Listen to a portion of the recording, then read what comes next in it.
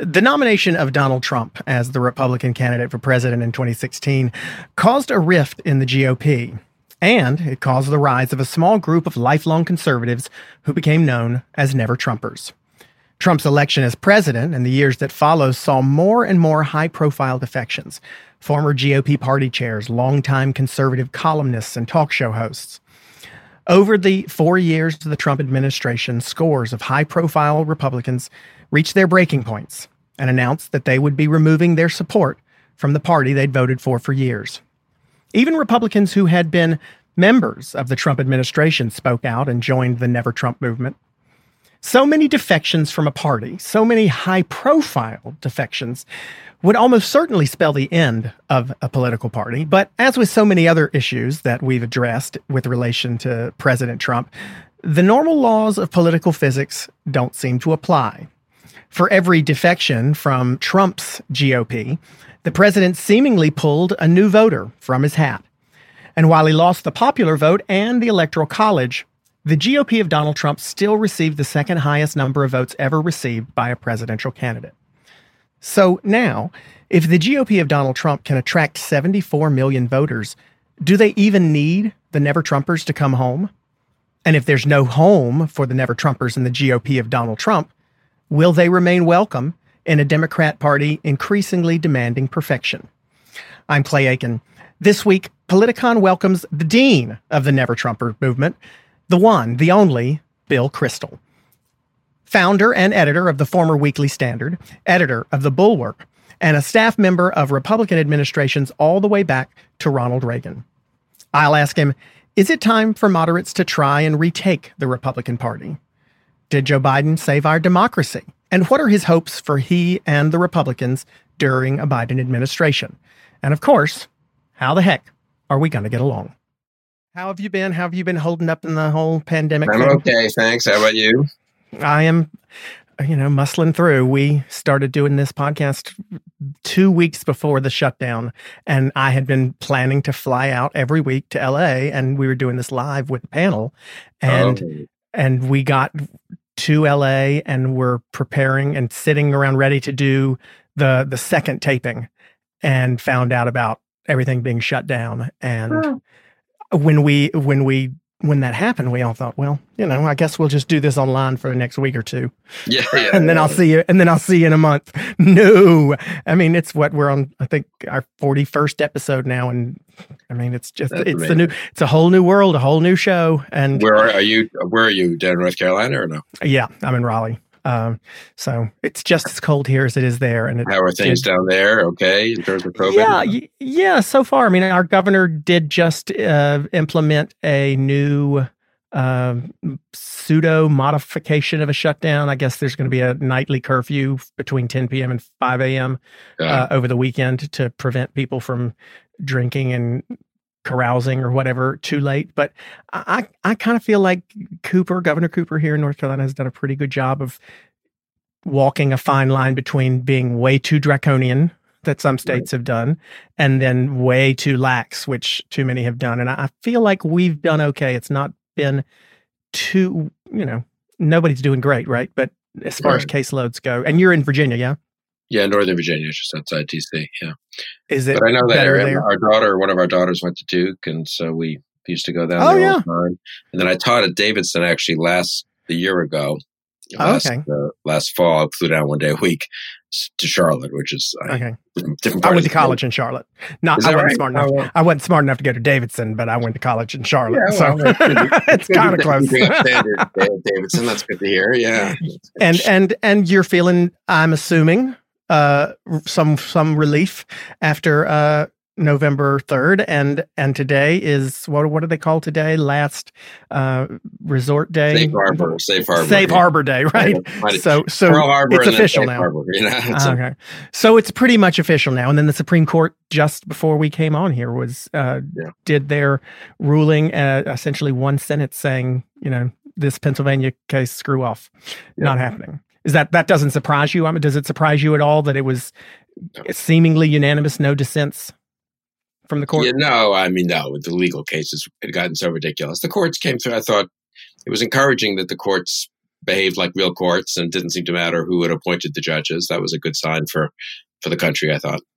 Yeah, I mean, it's happened, pretty universally that even, I know they don't like being called Trump judges, Obama judges, et cetera, but even judges who President Trump had appointed sided against him in these cases. Are they sort of, have people screamed too much that courts are too partisan? Or are they the last body of government that has seemed to work without a partisan lean in this situation? Yeah, I think if you had to sort of rate the different institutions, courts would be pretty high up there and sort of seeming to maintain a kind of allegiance to the rule of law and not simply to partisanship or to personalities. The military, I think, with one or two exceptions, obviously, they were stressed, but a lot of the civil servants actually have come through pretty well. So it's not entirely a discouraging picture of the last 4 years, though other institutions didn't do as well. Oh, wait. Okay. So you haven't been that discouraged then. I mean, well, I know you're not in love with the president and the administration necessarily, but do you feel that this is a 4-year anomaly that we will be able to bounce back from, or do you feel like there's going to be lasting damage? I mean, I think that's the big question. I'm worried. I don't think it's just an anomaly, or if it's an anomaly that's going to have after effects and consequences that have to be dealt with also, because it's not just ending. It's not just a parenthesis and now we move on. Obviously, look at the Republican Party, one of our two major parties. It's awfully Trumpy, awfully friendly to conspiracies, awfully open to demagoguery and stuff. Look at Congress, how broken that is. So I think the good news is we have, we're a very mature constitutional democracy, and we have long developed institutions with habits and norms, and, the legal system being one of them, and I think the civil service and the military being another, and the media, which is done pretty well on the whole, and the diversity of the country is good, but the size, the federalism, the decentralization, which makes it harder to stampede everyone at once. But on the other hand, I'd say the damage that Trump has done to our political discourse and the damage he's done to the Republican Party is really, or that the party's done to itself maybe, is really great. And that, I don't think that can be fixed overnight. Yeah, where do you go now, Bill? I mean, do you feel sort of homeless? Yeah, a little bit, in a good way. I mean, I feel like I'm independent, and that's fine. And maybe there's something to be said for being able to say when you think one party is doing the right thing and the other's doing the right thing. I mean, I voted Democratic in the last couple of elections because I did think the Republican Party should be held accountable for accommodating and Trump and acquiescing in so much of what he was doing, enabling him, really. I mean, and in that respect, the election was disappointing. I don't think other voters agreed with me that sort of Republicans should be punished, as it were, for enabling Trump. They were scared, for whatever reasons, of the Democrats, and so Republicans did pretty well, which means that the lesson that you shouldn't go along with this kind of demagoguery didn't really get passed on to Republican senators and congressmen. But I mean, so your site, The Bulwark, is if I'm going to get it wrong, and I can't get my computer to work fast enough to catch it, but the brand essentially is without tribalism. And correct me if I'm wrong there, but the Bulwark essentially gives political opinion without the tribalism that's kind of become so endemic within our whole system. Why is, I mean, you and David Frum and Michael Steele, there are certainly some really high profile people who have left the Trumpism of the Republican Party while maintaining your conservative values. But it's fascinating to me, especially as I've talked to former Republicans, I'm air quoting here, that some of them left the Republican Party and then sort of abandoned their Republican values also. And I mean, I guess you're really a part of a minority of people who both defected, if that's a word, from what Trump was doing to the Republican Party you were used to, but still maintained your conservative beliefs. Why is it that it's hard for people to do that? I'm not going to name names here, but I can think of several people who were former Republicans, but now dislike Donald Trump so much that they are pro-choice and they are anti-gun. And And I'm like, how do you go? Well, how do we get so tribal? Yeah, no, generally how we got so tribal is a huge question, and the hyperpartisanship and hyperpolarization really have done a lot of damage. And that was true before Trump, and Trump is in a way a product of that, or he exploited that. I hope one effect maybe is that we've now seen where that can lead, and we'll try to fix aspects of the system that contribute to that, or make the polarization easier. I mean, to be fair, I think there's a diversity of views among never Trump types. Some, as you say, have just kind of decided that Trump exposed something rotten about conservatism and the Republican Party, and there were things there that they didn't want to have seen beforehand and didn't want to have, noticed. And I respect that, and I partly agree with that, incidentally, a little bit. I mean, you'd have to be idiotic in a way to have gone through these 4 years and never rethought anything, right? It's like, well, this was a weird thing that happened, like a meteor, but I'm not going to rethink any of my previous views. That would be a little silly. So obviously, I've thought a lot about, people I supported who now have behaved badly, and policies I've supported that turned out to have side effects I wasn't fully, aware of on some issues like policing. I've changed my mind to some degree, just I think based on the evidence, or at least on what I see to be the evidence. So some rethinking is fine. I don't think we should criticize people for that. Other people have been much more limited and have said Trump was an aberration. I'm against Trump, but I'm sticking with the party. I'm sticking with conservatism. I think I'm sort of in between. I think there's a lot that was good about American conservatism. I have no regrets of supporting Reagan, coming to Washington to serve in the Reagan administration and working in the George H.W. Bush White House and so forth. But I've also rethought some things of the last 20, 30 years. As I say, you'd have to be kind of foolish not to. And I do feel like going forward, it may be that both conservatism and liberalism are kind of exhausted. I mean, the policies that people like me fought about in the 90s or the 2000s, I don't know, those don't seem to be maybe the real divides now. And there's a lot. And the one thing I would say is we all fought within a certain context. We debated, you ran for Congress. I mean, it was, we took certain things for granted. I think the main thing we took for granted was we were in a system, a liberal democratic system where liberties were to be protected and people were to vote, and there was going to be this basic level of decency and civility.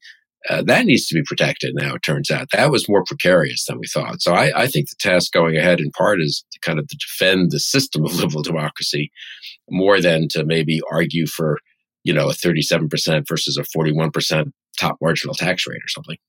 Right. But is there not, is that not part of like systemically the problem? That I agree with what you said, that we need to defend that democracy itself, but there's a whole chunk of the country that feels like we don't even think we have the same problems, right? I mean, it's right. It's not as simple as arguing about tax policy or even foreign policy, or it's about arguing about what about America do people see as broken?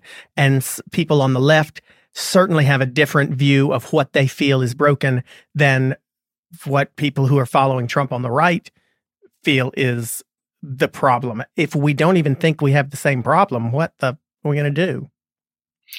No, that's a good way of putting it. I guess one thing we can do is say, well, things are always somewhat broken and things need to be fixed. But I mean, let's keep things in perspective.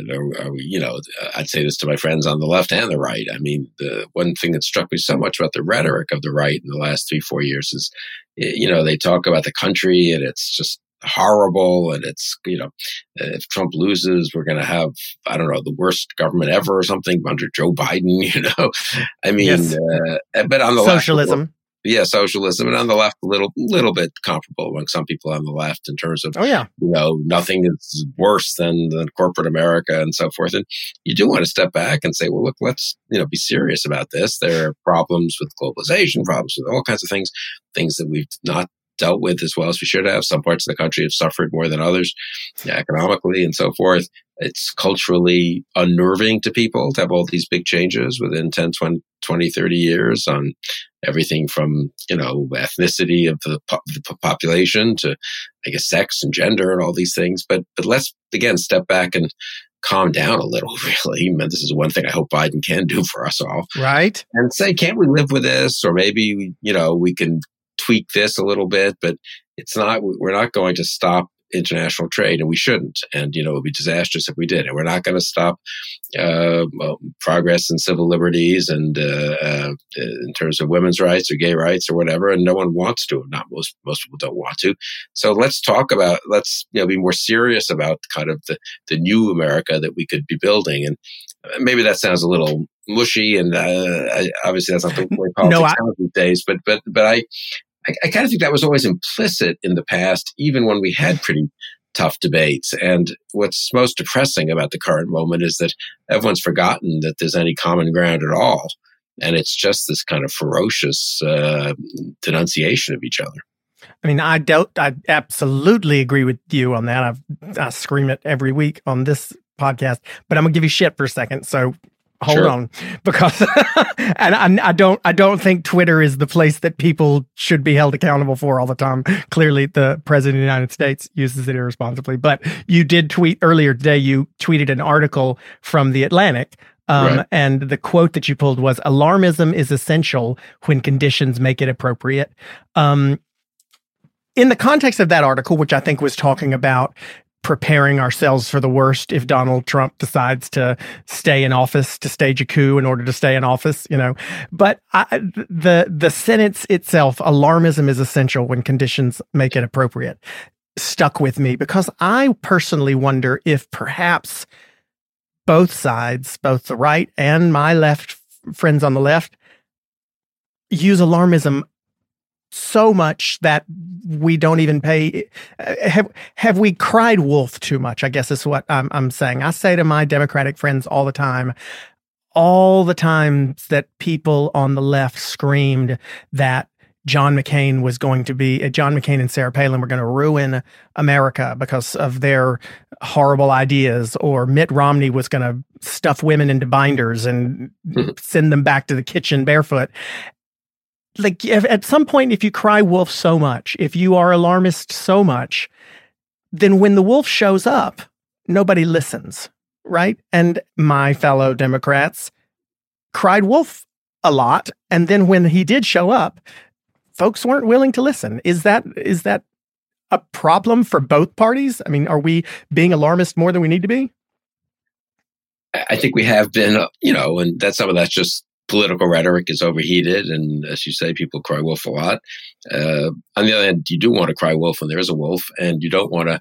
And I think what that piece in the Atlantic, was reacting against was people saying, "Well, look how shambolic, Trump's legal attempts are," and he's screaming and yelling, and people are doing extremely irresponsible things, showing up outside elected officials' houses with, and mobs and guns and so forth. But so far, nothing terrible really has happened. So calm down. And I'm sort of on the side of the writer of that piece, which is, it's pretty bad what's happening. I mean, the degree of just sort of incitement to violence and crazy rhetoric, and what Trump is trying to do, the president of the United States, not a fringe figure, not one senator or one crackpot congressman, is trying to get state legislators to overturn the decision of the voters, and doing it pretty shamelessly, and calling them to the White House and calling them on the phone, and now explicitly encouraging them to do that, and retweeting totally ludicrous conspiracy theories about the voting machines and stuff, and that does do real damage. So I am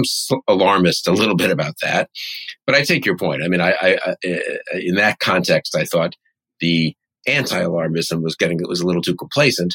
But I agree in general, a much less heated political rhetoric, certainly about normal policy disputes, would be much healthier for the country. And that, again, is one of the big questions. And I don't know, you've thought about this a lot. I'd be curious to know what you think. I mean, how much does it change after January 20th? I've gone back and forth on this in my own mind. I mean, do we still have the kind of Trumps out there still doing everything he's doing? Republican Party's still terrified of him, and he's endorsing people in primaries? Or does it change a lot 3, 6, 9 months after he's out of the Oval Office and he's just an ex-president at Mar-a-Lago, popping off? Well, listen, if I had the answer to that, Bill, I'd be doing more than a podcast. So I don't know that I know. But everyone aspires to a podcast. That's the highest. But Matt and Twitter are the highest forms of media in our day and age. Right. But we do. But everybody wants to know the answer to that question, and there certainly are. I think about it on about the way I handle when a child that I taught or my own child has a temper tantrum. And sometimes to me, the solution is to ignore and let them cry it out. I don't know that that's the solution here. I certainly don't ever plan to run for president. And I hope Joe Biden has the ability to know how to turn the temperature down.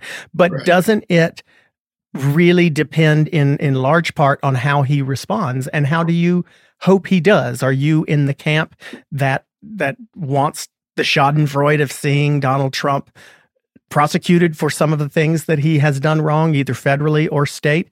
Or do you hope that the president-elect, the future president, ignores that, leaves it alone, doesn't go as far as Gerald Ford did, but moves on? What do you think heals the country? And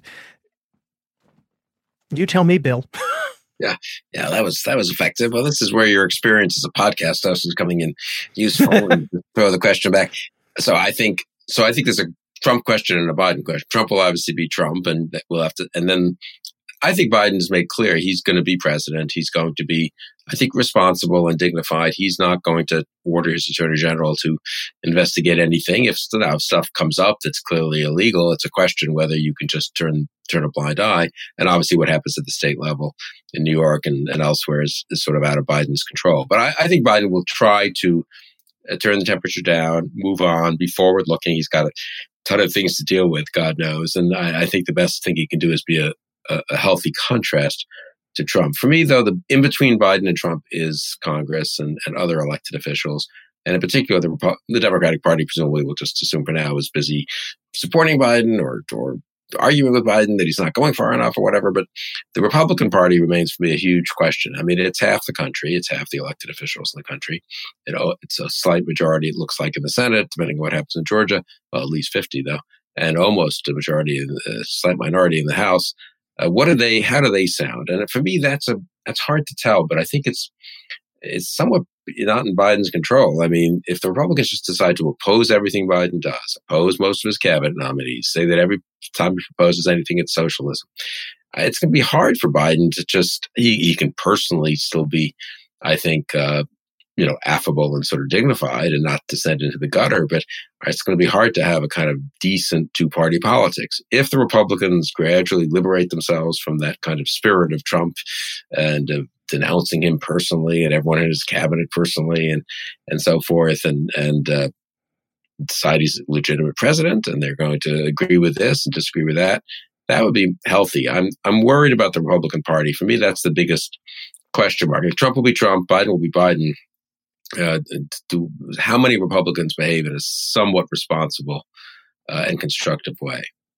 Will that not depend on how effectively Donald Trump can position himself as a kingmaker? I mean, it seems like that's sort of what he's trying to do. But that's sort of a two-way street, right? I mean, he's a kingmaker if people let him be a kingmaker to some degree. I mean, he obviously has his own influence and power, but the degree to which, again, for me, what worries me the most is that a lot of Republicans have decided they can kind of get the best of both worlds, keep a little distance from Trump so they don't sound totally crazy, but, get the benefits of all the people whom Trump does speak to and works up.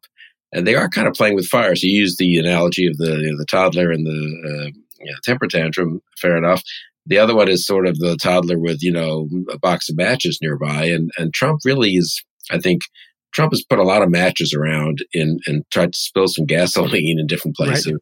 And I read, it's not, leave aside Trump's Twitter feed, but you read other people's and you read what's actually happening in real, the Arizona Republican Party is a thing. It's a real party. And it's, if you read its Twitter feed, it's basically calling for the Civil War and insurrection.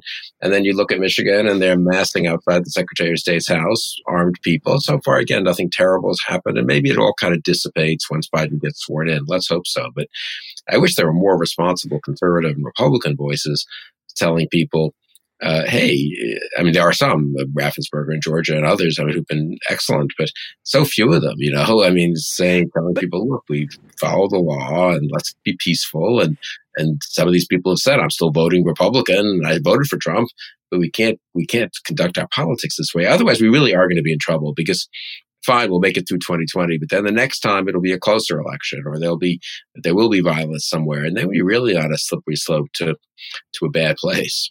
Right, but I mean, is it not time, perhaps, to just rake it, pile it, burn it, and start over when it comes to, I mean, that sounds a little silly, but I think about the fact that throughout the past 2 years, especially as or especially the year of the campaign, as we've seen more and more high profile conservatives, you and a few others came out very early on and said, this is not the conservatism that I have stood for. This is not the Republican Party that I've supported. But slowly over the past year, we've seen even more who we thought may never. General Mattis came out and said that he was not voting for Donald Trump. Admiral McRaven came out and said, I mean, continually seeing Republicans, high profile Republicans, say, I am leaving. One would look at the number of defections from the Republican Party under Donald Trump and think there is no way that Democrats can win the Democrat base. Joe Biden can win them. Plus, Joe Biden's going to win Bill Kristol. Joe Biden's going to win David Frum. Joe Biden's going to win Admiral McRaven and all of these other conservatives. There's no way that this won't be a rout. But for every Republican Donald Trump lost, he seemingly picked up at least 0.8 of another one, of another vote somewhere. And so I can't help but wonder, as the Republican Party of Ronna McDaniel looks at its playing field, if it doesn't say, well, screw it, I don't need those folks. Let them go where they want to go. As long as we got 76 million votes. That's the second most of any person in history. All we got to do is hold this particular new brand of Republicanism together, and we can still be incredibly viable and can still hold the Senate, can still win. I mean, is it time to stop thinking about whether or not the Republican Party can return to form and perhaps just give up on that brand and start a new one? Yeah, well, that's exactly what I was sort of saying before. I tried to imply before, but you said it very well, actually. And I totally agree with everything you said. And I think that is what the mood of a lot of Republicans is, the judgment of a lot of Republicans. And it's not a stupid judgment. They could win staying on this path. They came close this time with Trump. They came very close in the House. They picked up seats and seem to have held. We'll see what happens in the Senate. But yeah, so they don't see any great need for a major course correction. Now, from my point of view, leave aside the Republican Party and the fact that I'm nostalgic for some other party and all this. From the point of view of the country, I think this is bad. This is a party that really is embracing conspiracy theorizing and a terrible degree of divisiveness and nativism and a kind of authoritarianism and demagoguery and, just disregard for the truth. I mean, the stuff that they are now signed on to in terms of the elections and the computers and the, massive fraud by a whole bunch of election officials and volunteers and fellow Americans, it's really bad. So, but it's bad, but it's not failing badly. So that's, I think, a huge problem. And that's why I do sometimes, I think, maybe the best thing I can do, I don't know not that I matter, but, people like me we should help Biden succeed to the degree we can help him. We should work for decent Republicans to the degree we can help them. We should be open to other kinds of arrangements, centrist groups that maybe work with people from both parties. But I'm not. Isn't that a pipe dream, though? A third party is a sort of a pipe dream at this point. Be. I mean, right? You never know, right? I mean, everybody always says we need to get rid of the parties, but no one does. No. Could you have a group? Could people, though? Could there be a much more sustained and purposeful effort to help moderate candidates in both parties in primaries and in general elections? Could you get back to a situation where you had a bunch of senators and congressmen and governors, and you do have more governors like that. So, who cares about people getting along, though, Bill? I mean, who clicks on a story where the headline is Senators Collin and Manchin get along today? I mean, people don't click on that. Presumably some progress in some forms of like the stimulus thing. They are sort of forced to work together. We'll see what happens. Because people have the sense that, geez, we kind of need to get this, roll out of the virus right. We need to help people, give them a bridge in terms of their small businesses and their salaries. And so reality maybe kicks in. But you're right. I think so. So one thing that's hurting us right now probably is, don't you think? I mean, social media has a sort of built-in. I mean, the media's always had a certain interest, obviously, in sensationalism. but probably more so in the echo chambers now and so forth. But and a lot of other things too. So I mean, it really is a hard slog. It's not very sexy. Getting along is not very sexy when it comes to clickbait. No, and it shouldn't just be, and being a centrist or moderate shouldn't just be getting along with other people. That's nice, but it's not an end in and of itself. But actually having sensible policies and doing something to help your fellow citizens and help people around the world, that's not nothing. So, but on this show, we talk about, I mean, we can have disagreements about actual policy, but I honestly don't consider myself a moderate.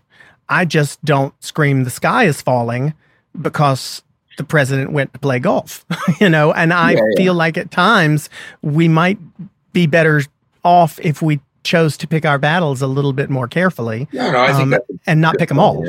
And there's sort of questions of tone and judgment in terms of what's important and what's not. Then there are substantive questions of policy, and the moderate solution isn't always the right solution in policy. But look, I very much agree with you. I think with Trump,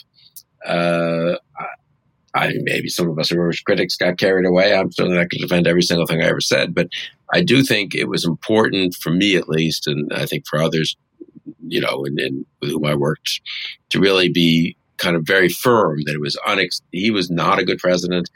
He should not have been renominated by the Republican Party. For me, the big moment was not so much the general election. I supported Biden. I think he was a much better candidate, but will be a better president than Trump. I had no issue with that and no problem with that. It was crossing party lines, but it wasn't right. For me, though, the thing was I wanted to have a Republican alternative to Trump. And the failure of anyone to step up, of course, that person would have lost. And Joe Walsh, to his credit, and Bill Weld did step up. But the failure of any major figures to see that would be sort of the right thing to try to offer an alternative. And the failure in Congress of anyone with the tiny, with very few exceptions, Mitt Romney and a couple others occasionally, to step up and to stand up to Trump. For me, that's very worrisome. Let's bear in mind, though, this is the same Mitt Romney that Democrats said was going to put women back in the kitchen back in 2012, right? Now he's the hero. That was that was. I didn't vote for Mitt Romney. I did vote for President Obama, but I also didn't think Mitt Romney was the spawn of Satan. Look, I think that so many people claimed he was.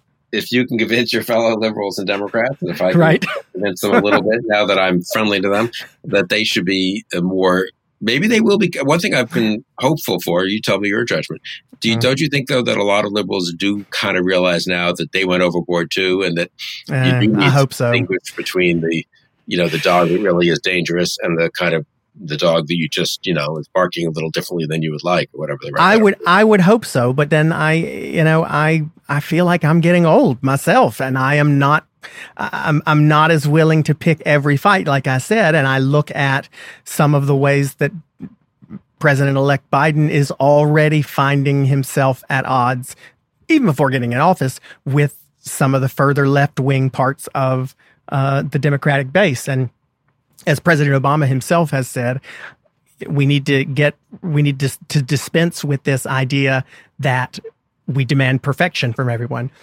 But we need to dispense with this idea that we demand perfection from everyone. And I think unfortunately we do. Do you think that President Biden is going to have more trouble from Republicans in the Senate in his first 100 days, or from the left wing and squad part of the Democrat Party in the House?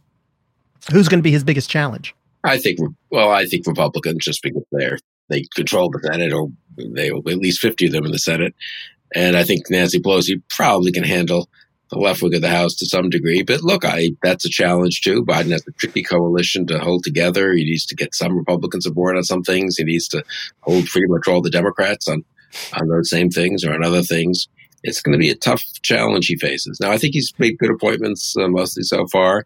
I think he understands the moment in a funny way that, he's been around for a long, long time and failed in a couple of presidential campaigns. And who could have predicted this, that, after not running in 2015, 16 and everything, suddenly he's sort of the right man for the moment.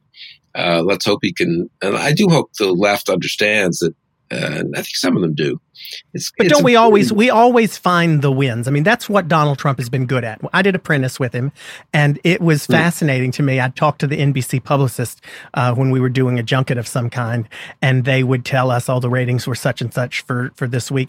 And he would figure out a way. She used to say he is the best at figuring out a way to be number one, even when he's not. You know, we were number one on Sunday nights with, and the truth was we were really just number one with males age 16 to 17, but he figured out a way to make it work, and he found a win. And I think we all are really good at that. And Al Hunt was on last week.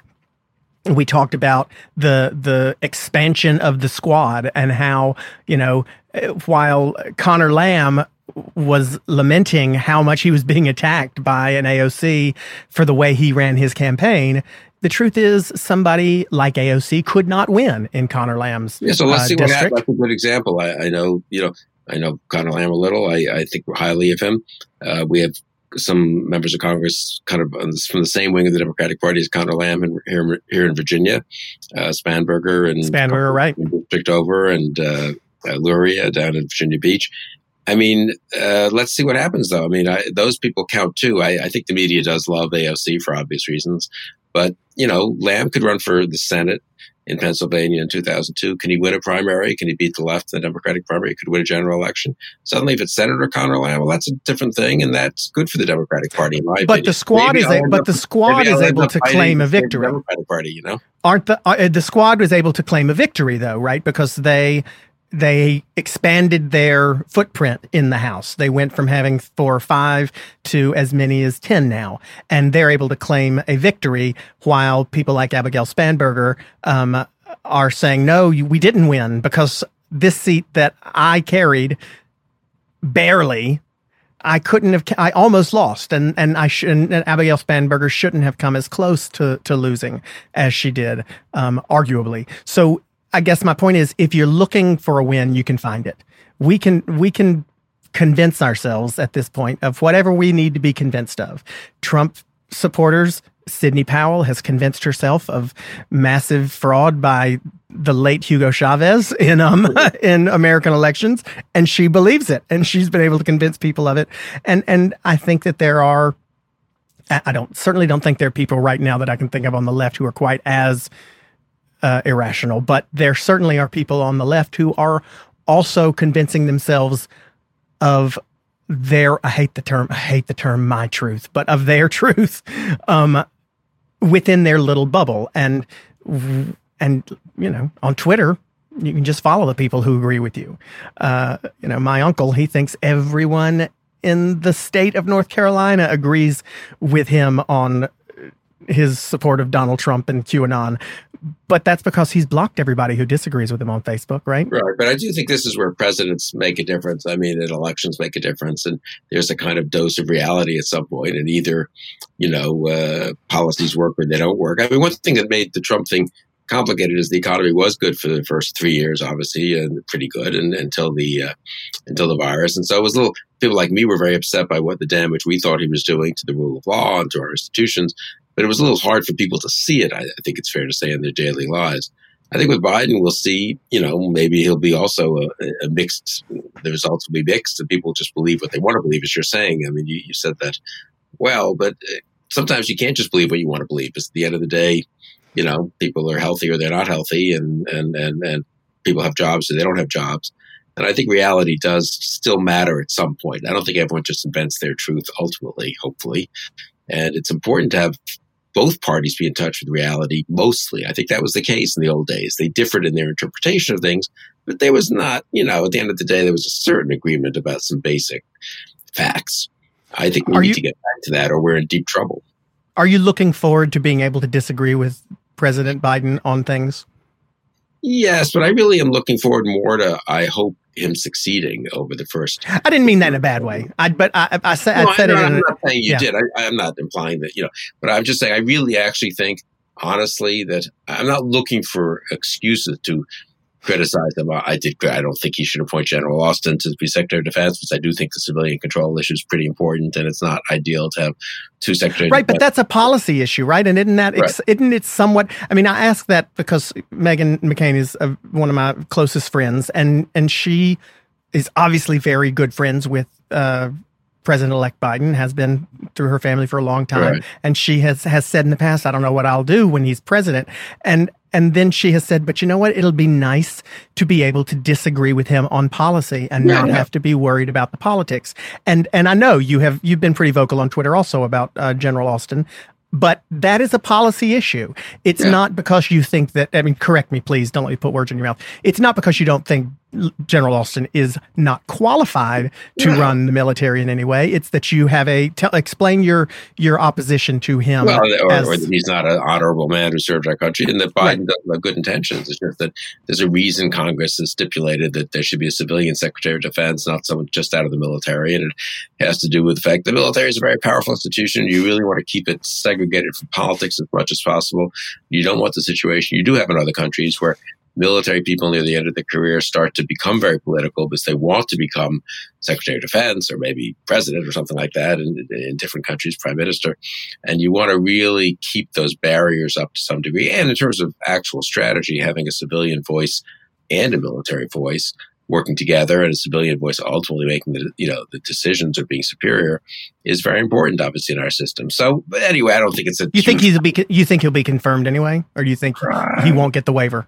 I don't know. I've been surprised how many people are like, geez, we really want to do that again. It's sort of not the way we've done it traditionally here. And so I don't know, honestly, I really don't know. But you're right. That's the kind of debate and disagreement that is totally manageable, as it were, and is within the system. And incidentally, if General Austin doesn't get the waiver, Biden will appoint someone else who's perfectly reasonable, I think, to be Secretary of Defense.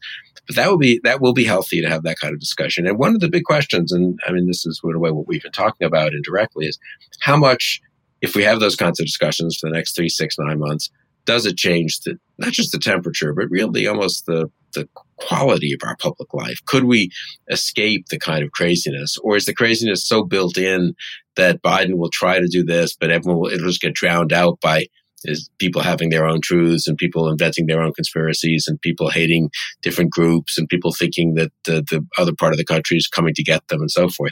That's what worries me, that the craziness is not limited to Donald Trump's Twitter feed. And there's an awful lot of hatred or at least animosity and anxiety and willingness to ascribe the worst motives to other Americans. There's a lot more of that out there than I think there has been for most of my adult life. Well, I've heard people describe President Biden as a palate cleanser. I personally hope that he is incredibly boring. I supported him actually in 2008 when he ran in the primary and totally. Is that right? I did. First person I ever donated. He's rewarding all of his old supporters, so aren't you going to want to? I didn't support him that much. The first person I ever donated to, the first political candidate I ever gave any money to, back in 2008. I loved him then. For the arts or something like that. Right. I mean, this isn't the Trump administration where just anybody can get a job. He's going to get real people. Speaking of anybody, we asked people all week to send in questions for Bill Kristol. You can send your questions into us on Twitter or Instagram at Politicon, or you can email them podcasts at politicon.com. And these are questions, Bill, that folks sent in specifically for you. We do a little quick fire round with some listener questions. I'll be quick. Jesse from Sacramento asks, should Republicans change their response to COVID after Trump? I think so. And I think if Biden does the right thing, they should support him. And if they think he should be doing a few things extra or differently, they should say so. But they shouldn't be in this insane culture war of wearing a mask means you're not a real man or something like that. Grace from Alexandria up in Virginia, not far from you. If you could say something positive about the Trump administration, what would it be? Well, I think some of their appointments, some of the judicial appointments were good. I think the focus on China as a big geopolitical problem was sensible. Not all the subordinate policies weren't. So I think there were areas where Trump was kind of going in the right direction, and some of the people who worked for him were trying to go in the right direction in policy. I think what overwhelmed it for me, though, was the demagoguery, the divisiveness, the real damage to our kind of civic culture. Okay, Nikki from Portland. Nikki, sorry about this. I don't know if you're Portland, Maine or Portland, Oregon, or There's probably another Portland somewhere else too. But Nikki asks, I'm pro-Biden and anti-Kamala. Do the Republicans have a message to cater to me in 2020? I think, look, they're a team now, and let's see how Kamala Harris does. And she's never been at this level before. I respect her. She wouldn't have quite been my first choice for vice president, but I'd say let's give everyone a chance. I guess that's the one thing I would say. It's a very tricky people. Joe Biden and Kamala Harris are inheriting a recession, a pandemic, a complicated world out there, for a certain amount of repair that has to be done after Trump, a very divisive and hyperpolarized politics. So I'm willing to give people a kind of the benefit of the doubt to start with. Helen from Racine, Wisconsin asks, will attacking Democrats as socialists be as effective as it used to be? I would not have thought so. I just look at Biden or Kamala Harris for that matter, and I think, they're not socialists. They're decent Democratic socialists, incidentally, but they're not them, and incidentally, Biden literally defeated the one, explicit socialist in the Senate, and defeated Elizabeth Warren, who, sort of carrying the torch for a certain kind of left-wing part of the Democratic Party. Biden beat them, and it didn't save him from being attacked as a socialist or a ton of other Democratic candidates. I'm a little surprised, honestly, or sort of spooked by how effective that attack has been. But it's something, if I were a Democratic strategist, I would say this in terms of the last election. And I think Spanberger said this, Michael Spanberger said this, both the socialist attack and the defunding the police attack. I think they're both pretty unfair, but they really resonated. So, Look, politics is about what people think, not just about, real reality. And if that's what people think, and if you're a political party, you've got to address it. I wish more people in my party would realize that it's not about reality; it's about people's perceived reality. Well, it's about both. But if you got to ask yourself, well, what has my party done over the last year, maybe the last 10, 20 years, to let people get that impression, and probably go out of your way to fix it, just like in any other situation, right? If people have a certain negative impression, you sort of have to begin by trying to. That shouldn't be the only thing you do. You advance your positive agenda, but you do need to take. They sort of assumed those were ridiculous accusations that they didn't even have to deal with, and probably in retrospect they should have dealt with them more.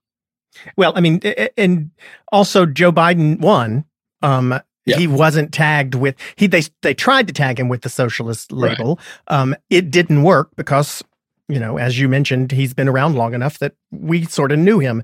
But it's a little harder to make the argument that it didn't work down the line in places like North Carolina, where Cal Cunningham lost to Tom Tillis, who was not popular as a senator in this state.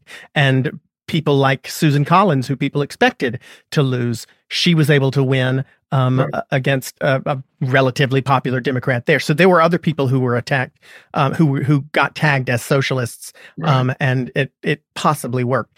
Tomas from Miami asked a question that I had to have explained to me. He asked, is there room on Elba for all the Trumps?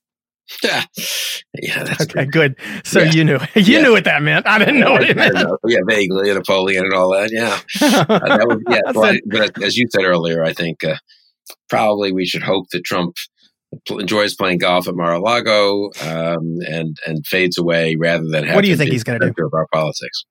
What do you think? What is your prediction? Because I've asked everybody in the last few weeks what their prediction for Trump's next act was. I don't think anybody has actually believed he would go through with running for president. Do you think he's going to announce that he will? What do you think he hopes to do?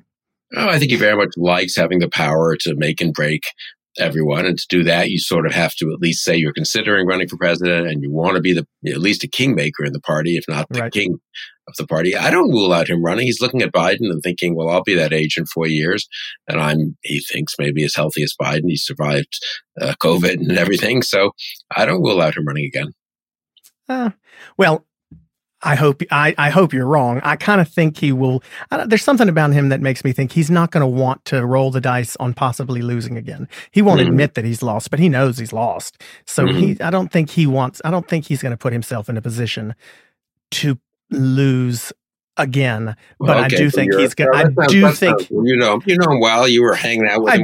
I do think he'll take it all the way to the last minute, and whoever has kissed his butt. Has he called you in the last week or two? No, he has not. No, he has not. I did call him. He was one of the first people I called when I announced my campaign for Congress, I called our Jim Hunt, the former governor of North Carolina, first, and then I called Donald Trump second, and I'm sort of embarrassed by it, but I did. He was the second person I called. Did he send a check, or he's such a cheapskate? He probably didn't. No, well, he didn't send a check. He told me that he would. He told me that he would let me do a fundraiser at Trump in Charlotte, but that never happened. But in large part, I called him because I knew he was in that point in 2014 where he was going on Fox and Friends every Monday morning, and I thought, God, I've got to tell him first, because if he gets asked about it on Fox and Friends, I want him to.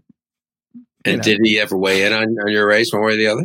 Yeah, well, no, he didn't weigh in on it publicly. Anything we can blackmail with and destroy? No, but I will tell a story that I probably told before, and they can edit it out if I've told it before. But I am proud of the fact that I do have framed.